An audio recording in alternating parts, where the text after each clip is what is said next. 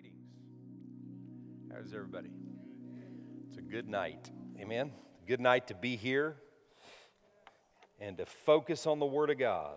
Woo! Amen. Well, this whole month we've been talking. Title of our message this month on Sundays has been clarity, and I'm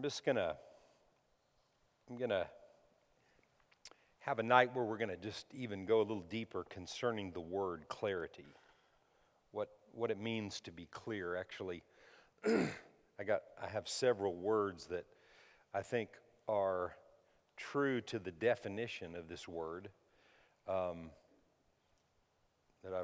I acquired from different sources. Clarity is clearness. It's transparency. It's comprehensibility. It's for you to have clarity is to be able to comprehend something. Literally in its entirety in the moment, for something to be really clear, that you're comprehending what it's saying and what it means. That's what God wants from us. He wants things to be clear. He wants us to see things clearly. All month and even before this year began, I began to share with you that I believe that in the day and hour we're living in, that God needs people to have a right perception of who He is so that we can help others to know God. Listen, to know God is to love Him.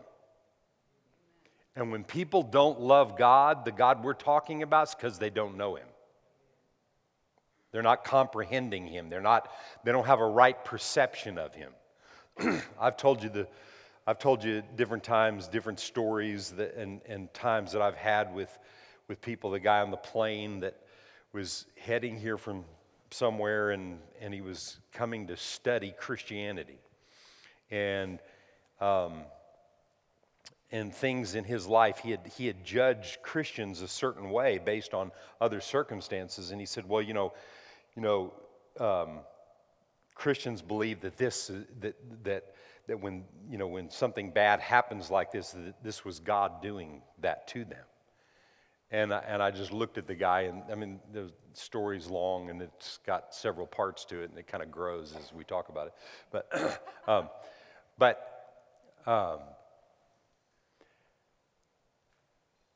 the thing that I always go back to is me just in the moment telling that guy, wait. That's not my God. And he said, "I thought you were a Christian." And I said, "I am." He said, "Well, that's what I've heard." I said, "Well, that's not my God." And so for the rest of my flight, I think I was in Atlanta and I was flying to San Antonio. The rest of my flight, I told him about my God. And see, people don't love God because they don't know Him. And they're not going to know God by going to some school and studying books that for the most part don't know Him either. The people that wrote the books, they don't know Him. They're going to know Him because we know the God of the Bible and He's real in us, and then we're able to share with other people how real God is. That's the only way. That's it. No other way.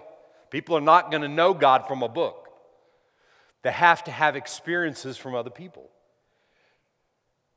Every transformation in the Bible was a result of God doing something through someone else that changed another person's life.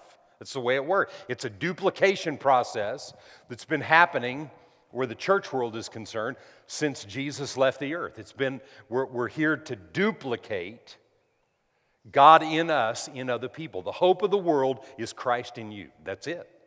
Hope of the world's not in the Republicans or the Democrats or the White House or this or that or anything else. The hope of the world is Christ in you. And we win the world one person at a time. So everything we're going to talk about tonight is about getting even more clear about how the whole process works. I can't get off of this. I've been on things like this for over a year now, and I just can't get off of it. And I feel like God's saying to me, I want you to keep explaining what I'm talking about tonight, things being more clear, being able to know how to hear the voice of God, as we talked about last year, knowing the difference in the voices and things that are out there, being able to understand God's word from God's perspective, not His word from, other people's perspective, and you not just believing what I say, but taking what I say and going and studying it and looking at it for yourself so that it becomes real for you. God just keeps telling me, just stay on it. Just stay on it. And so we're on it. Amen?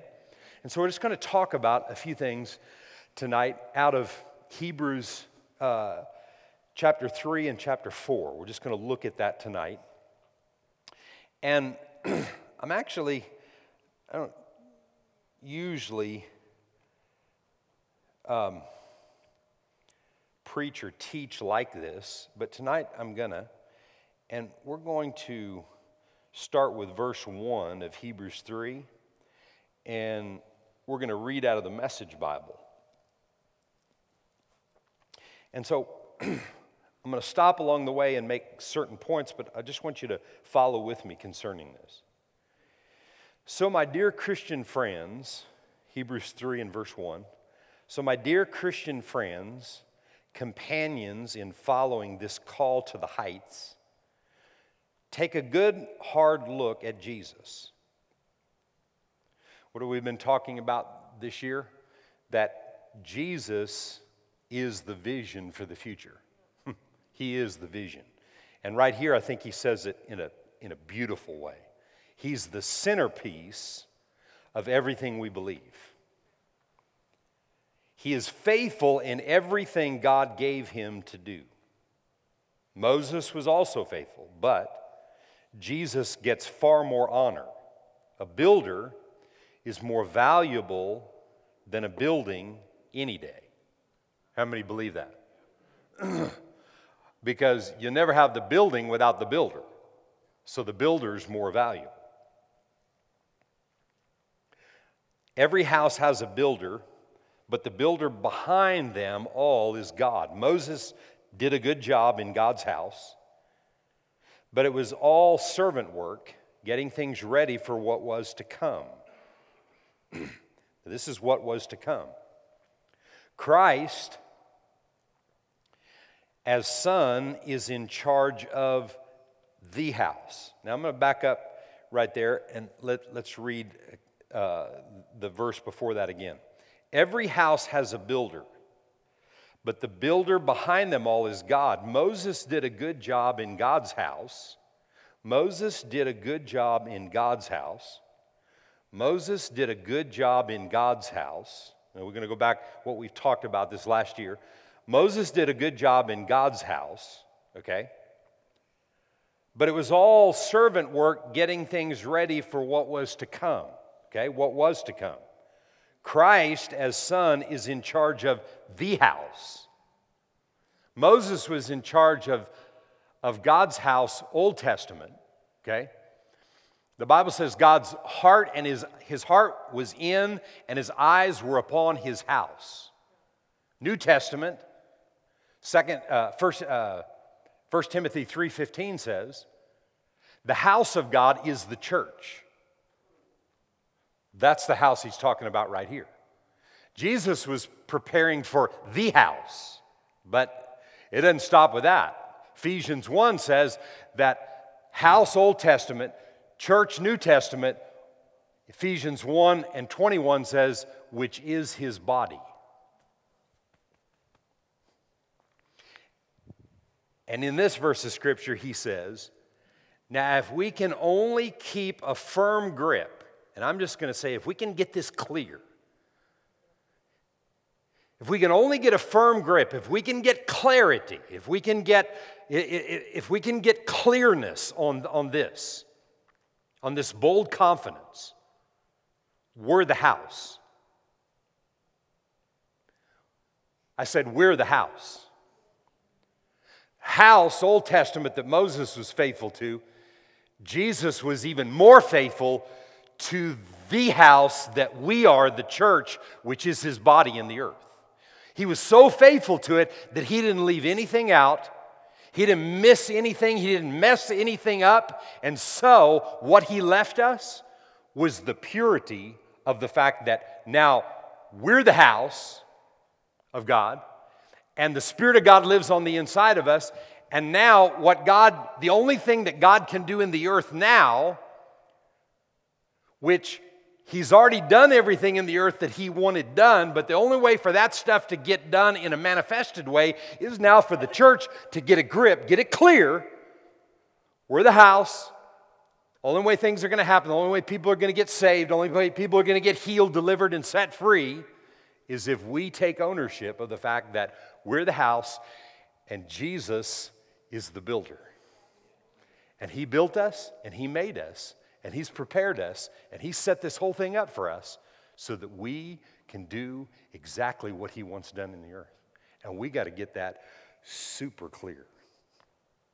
We got to be clear about this. We've got to understand that's why we're here.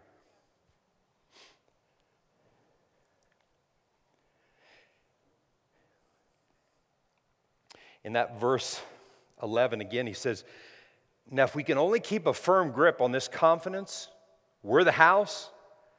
That's why the Holy Spirit says today, please listen.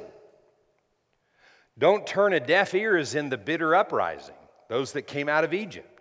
That time of wilderness testing, even though they watched me at work for 40 years, your ancestors refused to let me do it my way.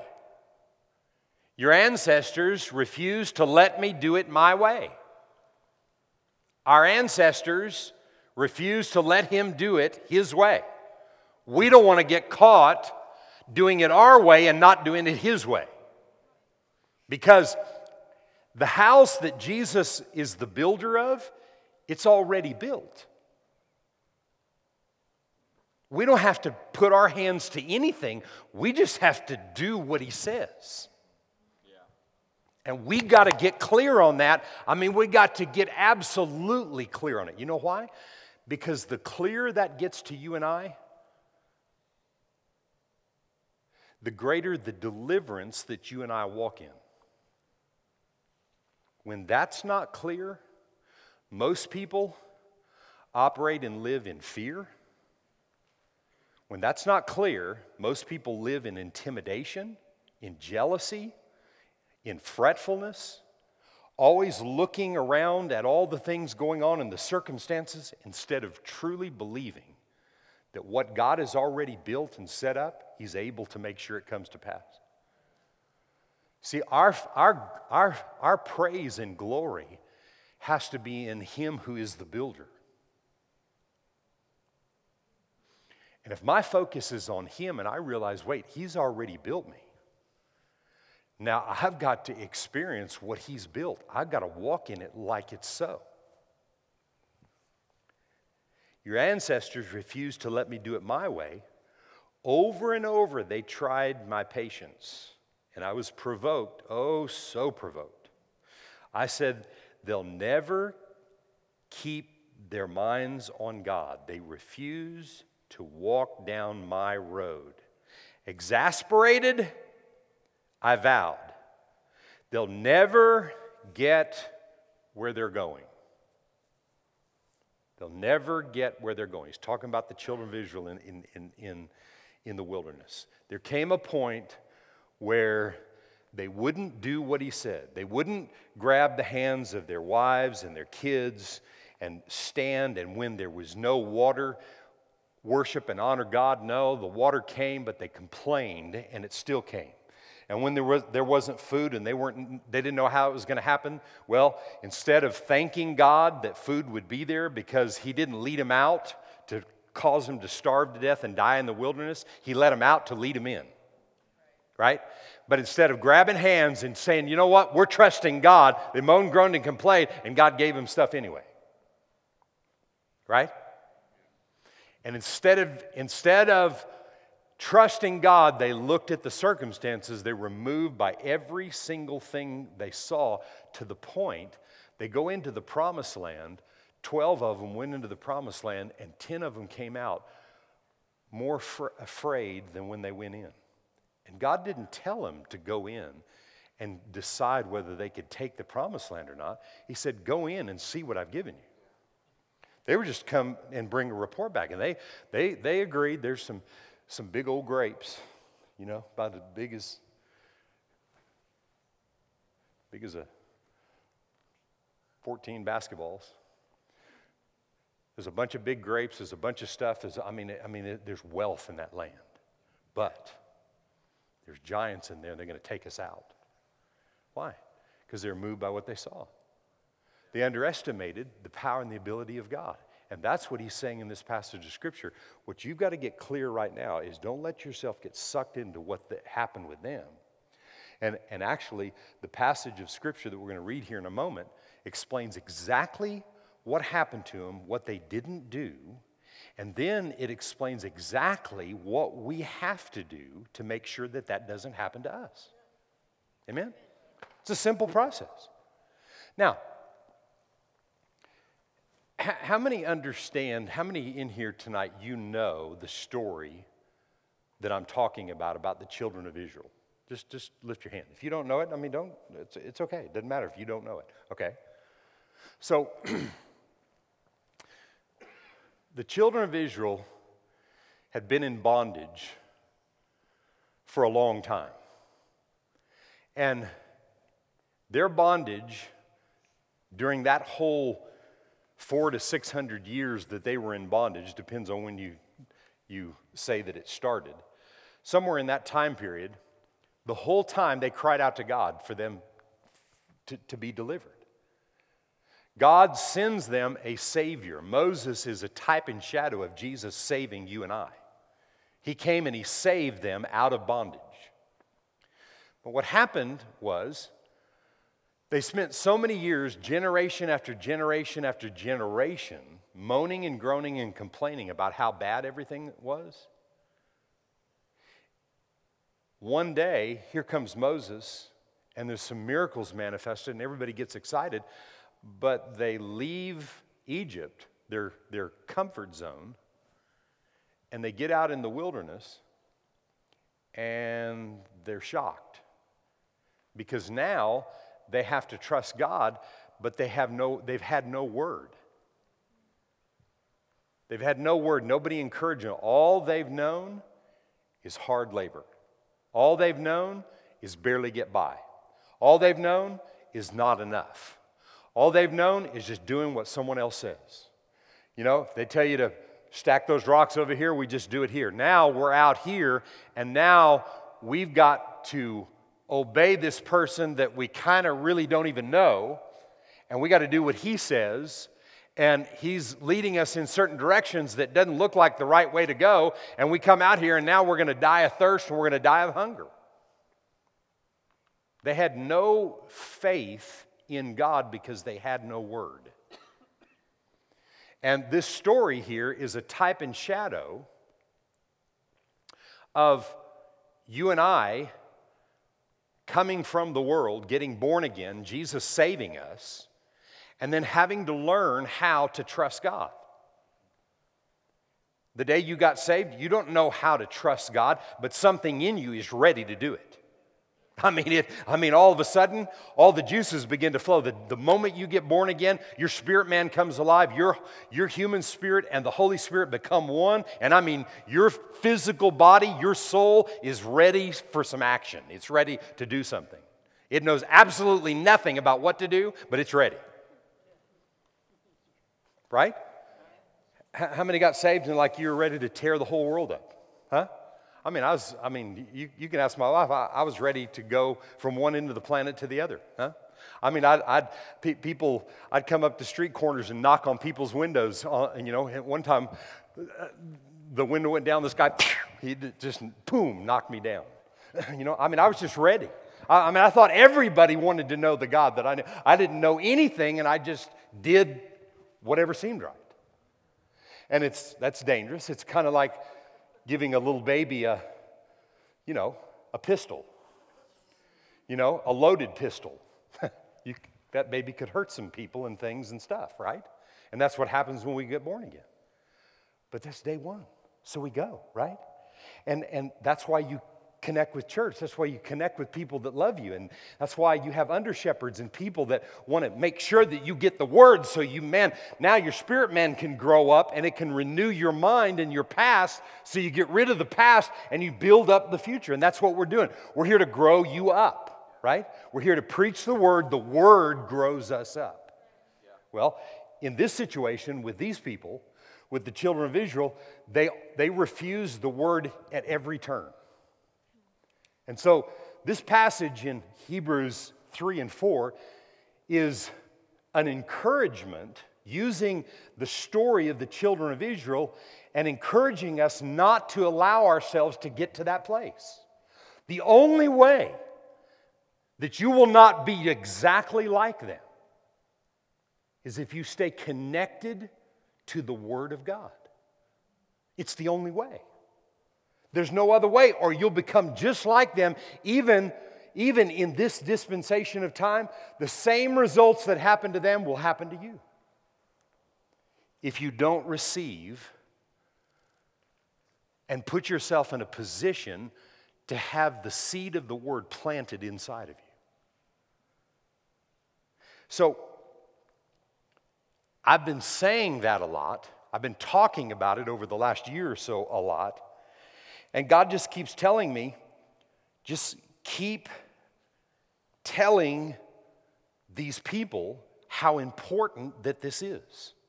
Now, where did I leave off?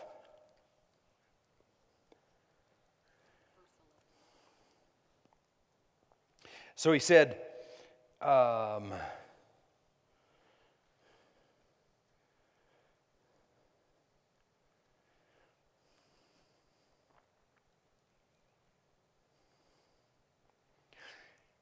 I'm going to start with the last part of verse 11, verse 11. Exasperated, I vowed, they'll never get where they're going. We don't want to be those people.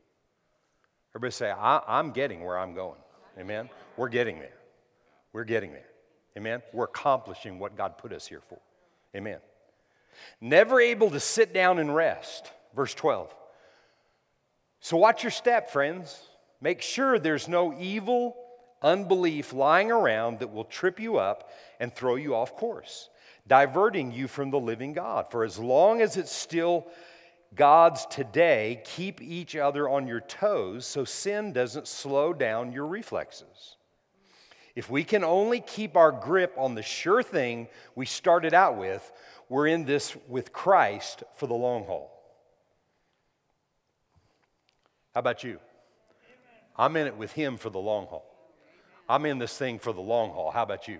Amen? No matter what, we're in it for the long haul. These words keep ringing in our ears today. Please listen. Don't turn a deaf ear as in the bitter uprising. A deaf ear to what? To the Word. To the Word. That's why the Word is so vital and important. For who were the people who turned a deaf ear? Weren't they the very ones Moses led out of Egypt, as we were just talking about? And who was God provoked with for 40 years? Wasn't it those who turned a deaf ear and ended up corpses in the wilderness? And when He swore that they'd never get where they were going, wasn't He talking to the ones who turned a deaf ear? They never got there because they never listened and never believed. They never got there because they never listened and they never believed. I'll say it again. They never got there because they never listened and they never believed.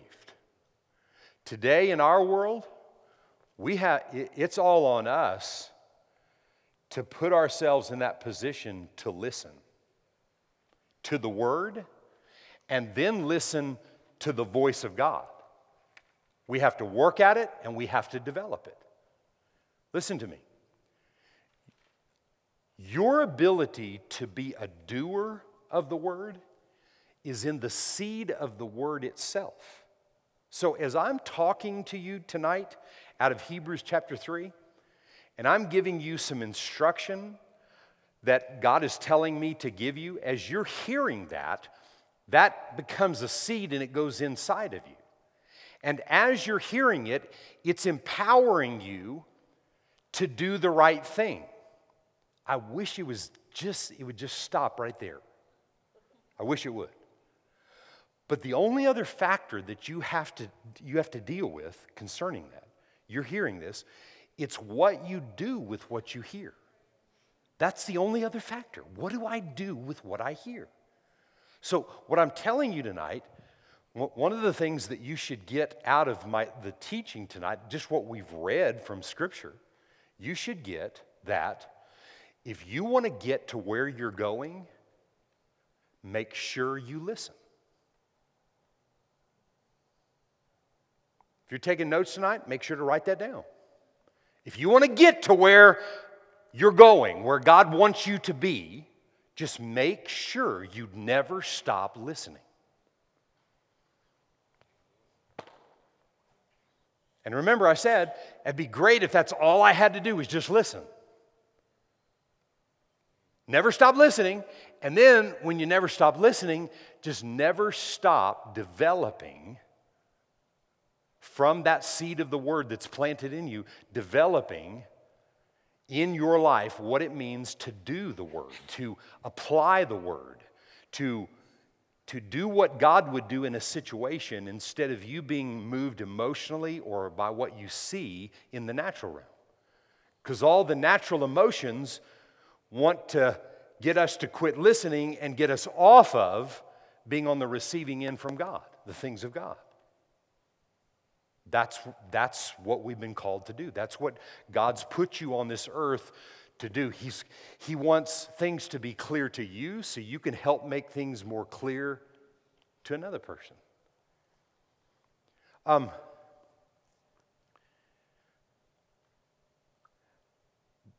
There isn't a day that goes by.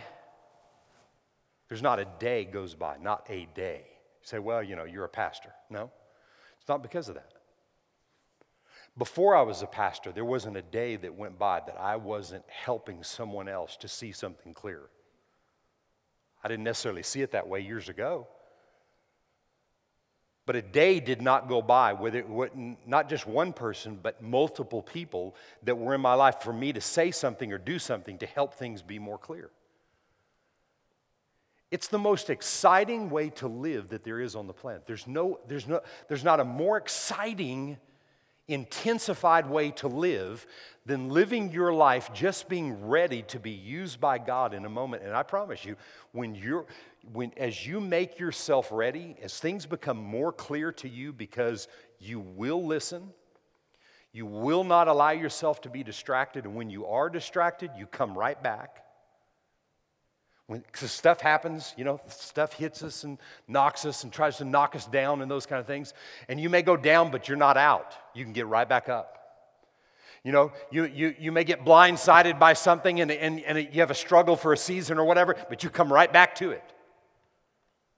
That's the way God made it. He's empowered us to be able to overcome situations. Say, I'm an overcomer. That's what He said you are. Well, why would I need to be an overcomer if I don't need to overcome anything? No, we're an overcomer because we need to be busy overcoming constantly. There's stuff everywhere, situations everywhere, things that you and I have to deal with on a constant basis. But the more clear it gets for us, the more clear we can help make it for other people. And I tell you, the ultimate lifestyle is a lifestyle where you're not about you. You're more about other people than you are just about yourself. Because when you're about others, God makes sure everything in your life gets covered. Just the way it is. But you need to hear that. See, so when I tell you that, you need to take that and say, and let that get downloaded inside of you. Okay, so what does that mean to me? One person can hear it. The person you're sitting next to right now could hear it one way, but you're hearing it in another way, and that's why the Holy Spirit's there to reveal to us what that means to us. And I'll just say it to you again. There's The perfect life is that I'm more about other people than I am about myself. That's the perfect life. That's where every need in your life gets met. When I'm not about me and my advancement, I'm about helping other people and seeing the other people's lives change and get ministered to. But when you hear me say that, I know what I mean when I say that, but do you know what I mean when I say that? And what does God mean in what I'm saying for you? And that's what you need to know. You can't hear something like that and think, that's pastor, but I just don't have that personality. It just doesn't fly with God. I mean, talk to the hand. Go talk to God about it, It's not about personality. I promise you, if you're an introvert, there's a lot of introverts that need you.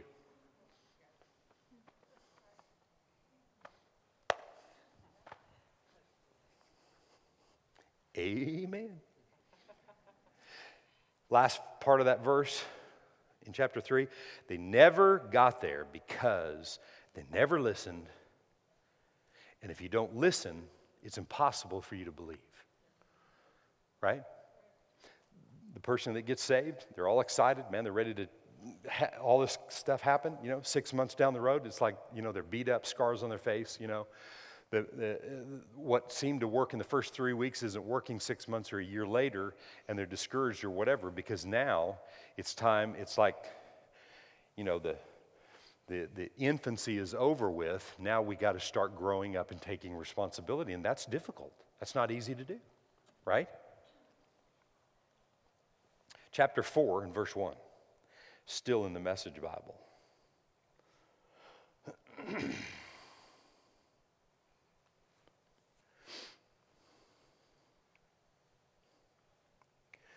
For as long then as that promise of resting in Him pulls us on to God's goal for us, we need to be careful that we're not disqualified. That we're not disqualified.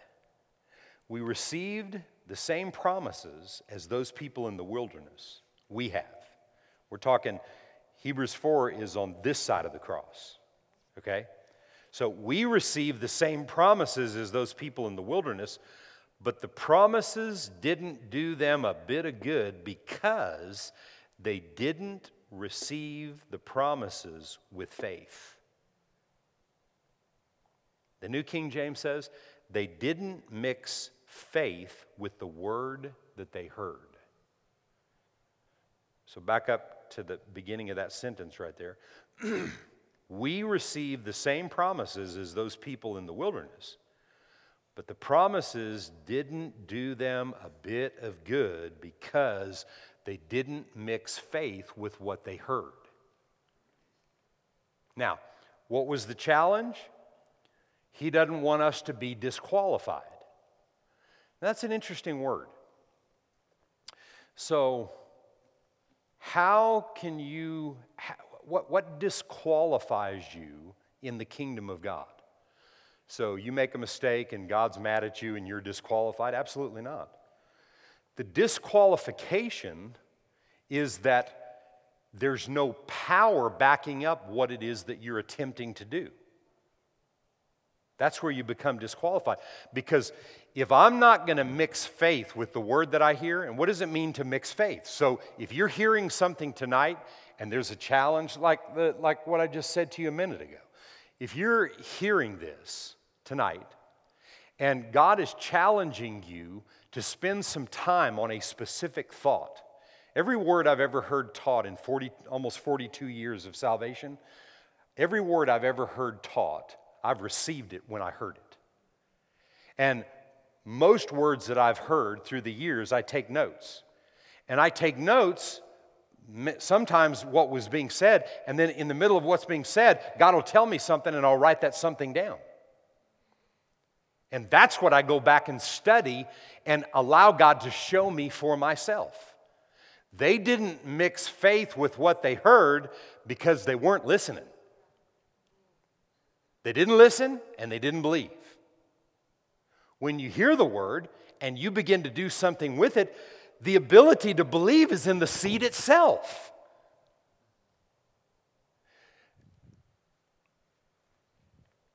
Are you hearing what I'm saying?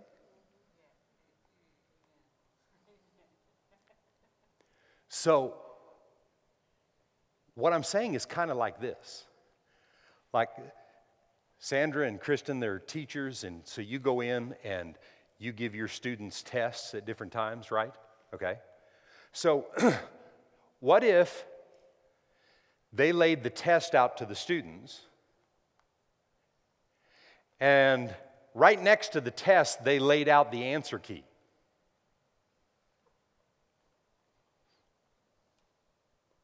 And the students just decided they didn't want to do the test. The answers are already there. All you have to do is do them.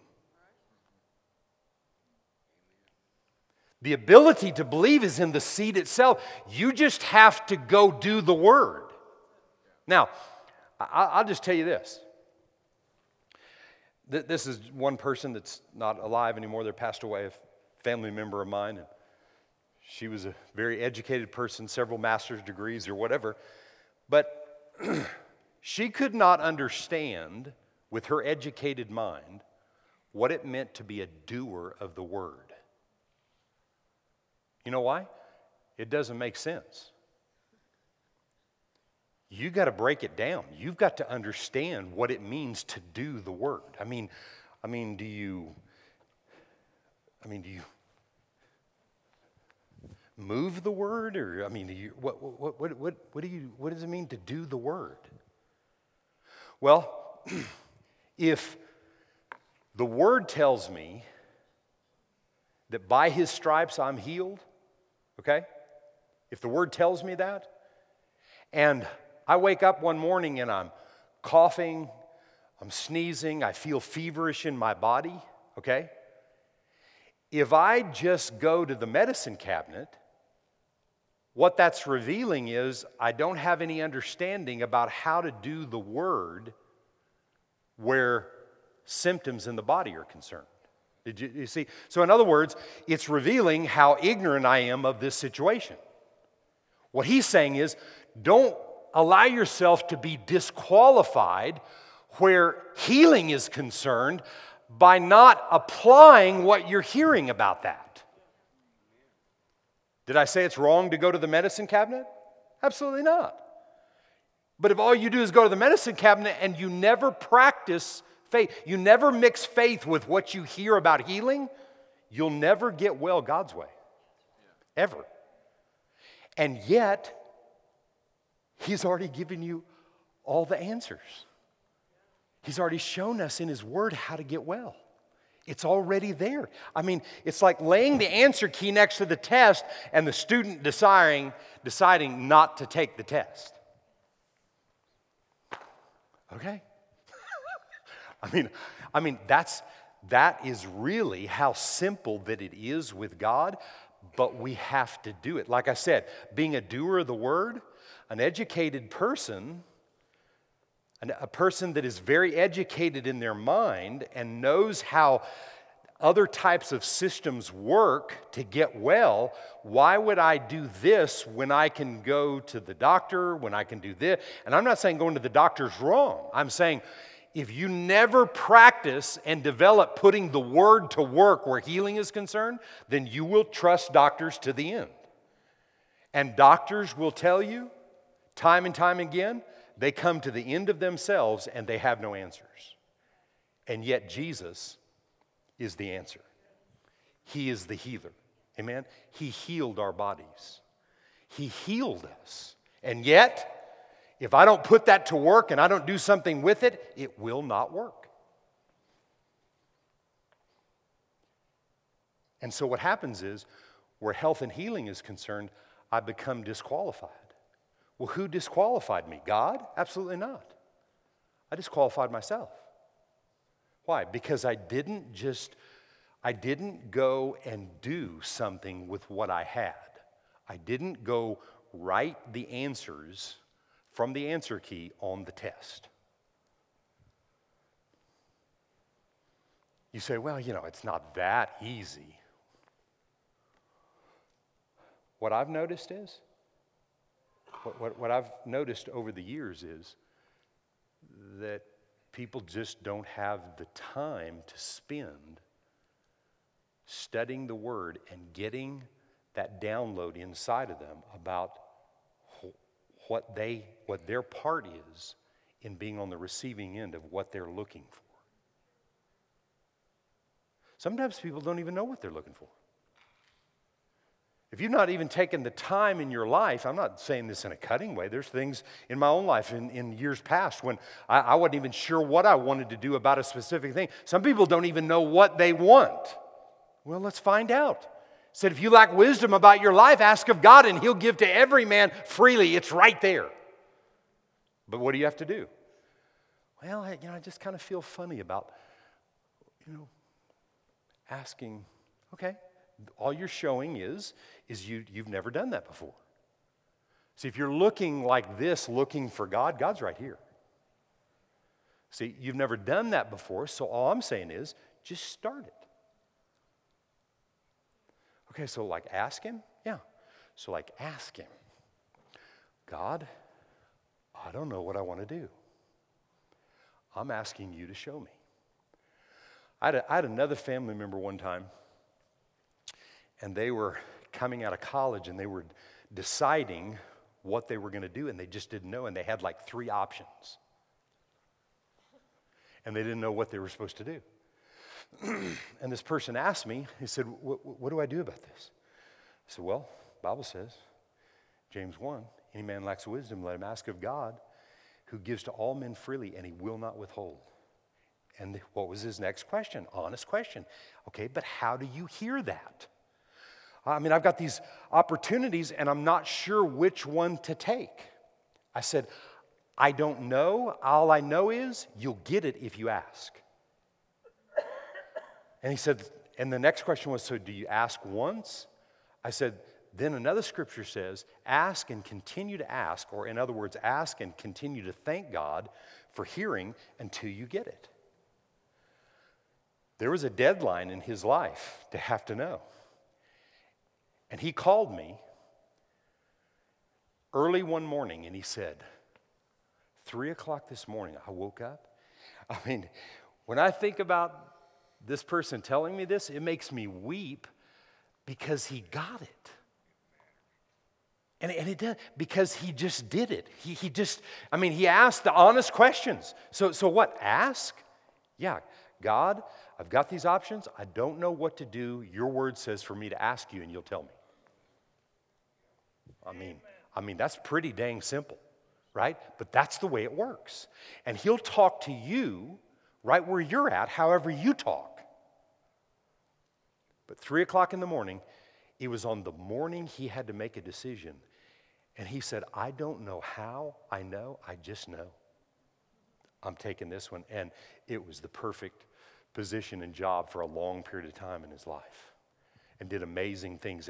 It actually developed some things in him to be ready to do more. If he had taken another job, he would have probably been there for a couple of years and searched somewhere else. But this was the right job. Why? Because he asked God and God told him. That's being a doer of the word. Plain and simple. And so you break that down. I gave you like a couple examples, but you break that down in every single area of your life. And you know what? You're not going to look good doing it. You know, when you're not sure how to do something, you're not going to look good at it. You're not going to be professional at it. No, you're in, say, beginning stages in certain things. And listen, every time you're believing God for something in another area, and you've not walked that path before, you've not gone into those waters before, it's going to be difficult. It's going to be uneasy. Let it be uneasy. Let it be difficult. You just rejoice and give God glory and know, I'm going to do whatever the Word tells me to do, and I will succeed, and I will get through this, and I will come to the end of this. That's where your focus just needs to be on God. You say, well, so I can just sit back and do nothing? No, I didn't say that. No, you do whatever He tells you to do.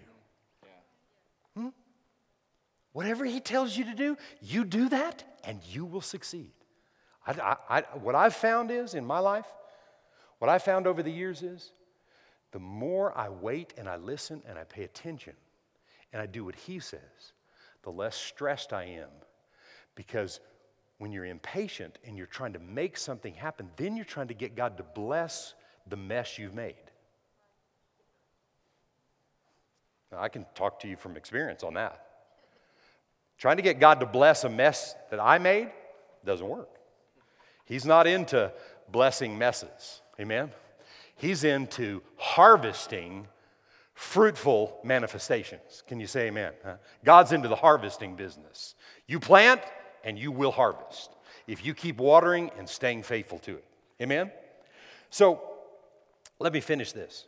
I want to get down to verse 12.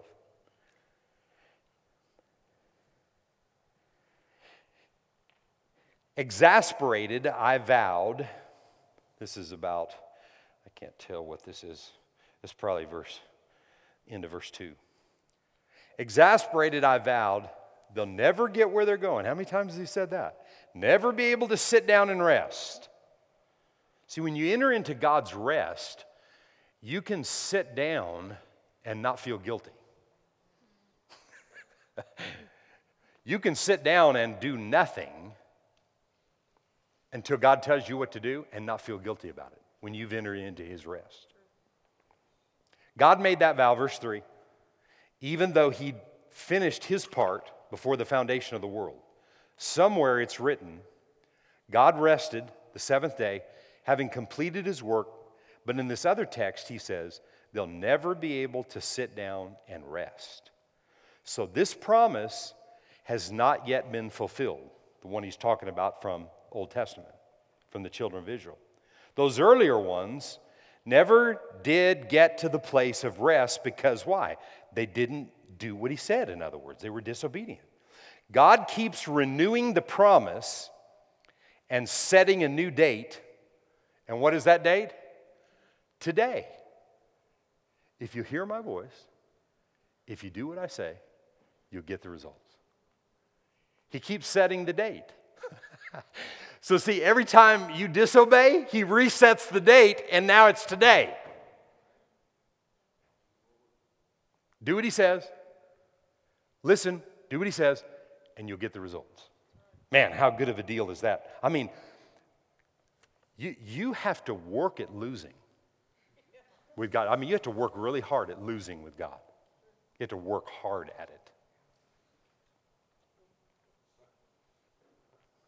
God keeps renewing the promise, setting the date as today, just as he did in David's psalm centuries later than the original invitation. Today, please listen. Don't turn a deaf ear. And so this is still alive. This is still a live promise. It wasn't canceled at the time of Joshua. Otherwise, God wouldn't keep renewing the appointment for today. The promise of arrival and rest is still there for God's people. God himself is at rest.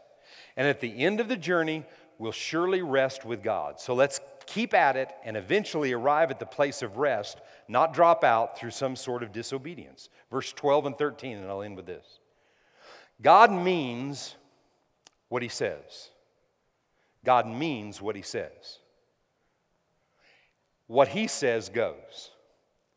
His powerful word is sharp as a surgeon's scalpel, cutting through everything, whether doubt or defense, laying us open to listen and obey. Nothing and no one is impervious to God's word. We can't get away from it no matter what. Nobody can get away from God's word.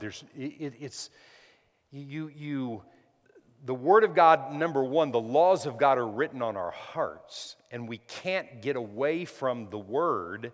The word is there, it reminds us. But when we open, the word comes, it opens you up, it causes you to want to hear and to listen and to deal with things in our lives. So as we start doing that, all we're doing is setting ourselves up to be qualified recipients of every promise in God's word and to be used by God to make things clear for other people.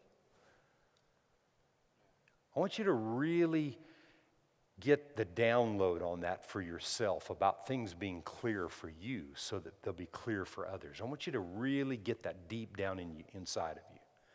God wants your life to be clear. You know who you are.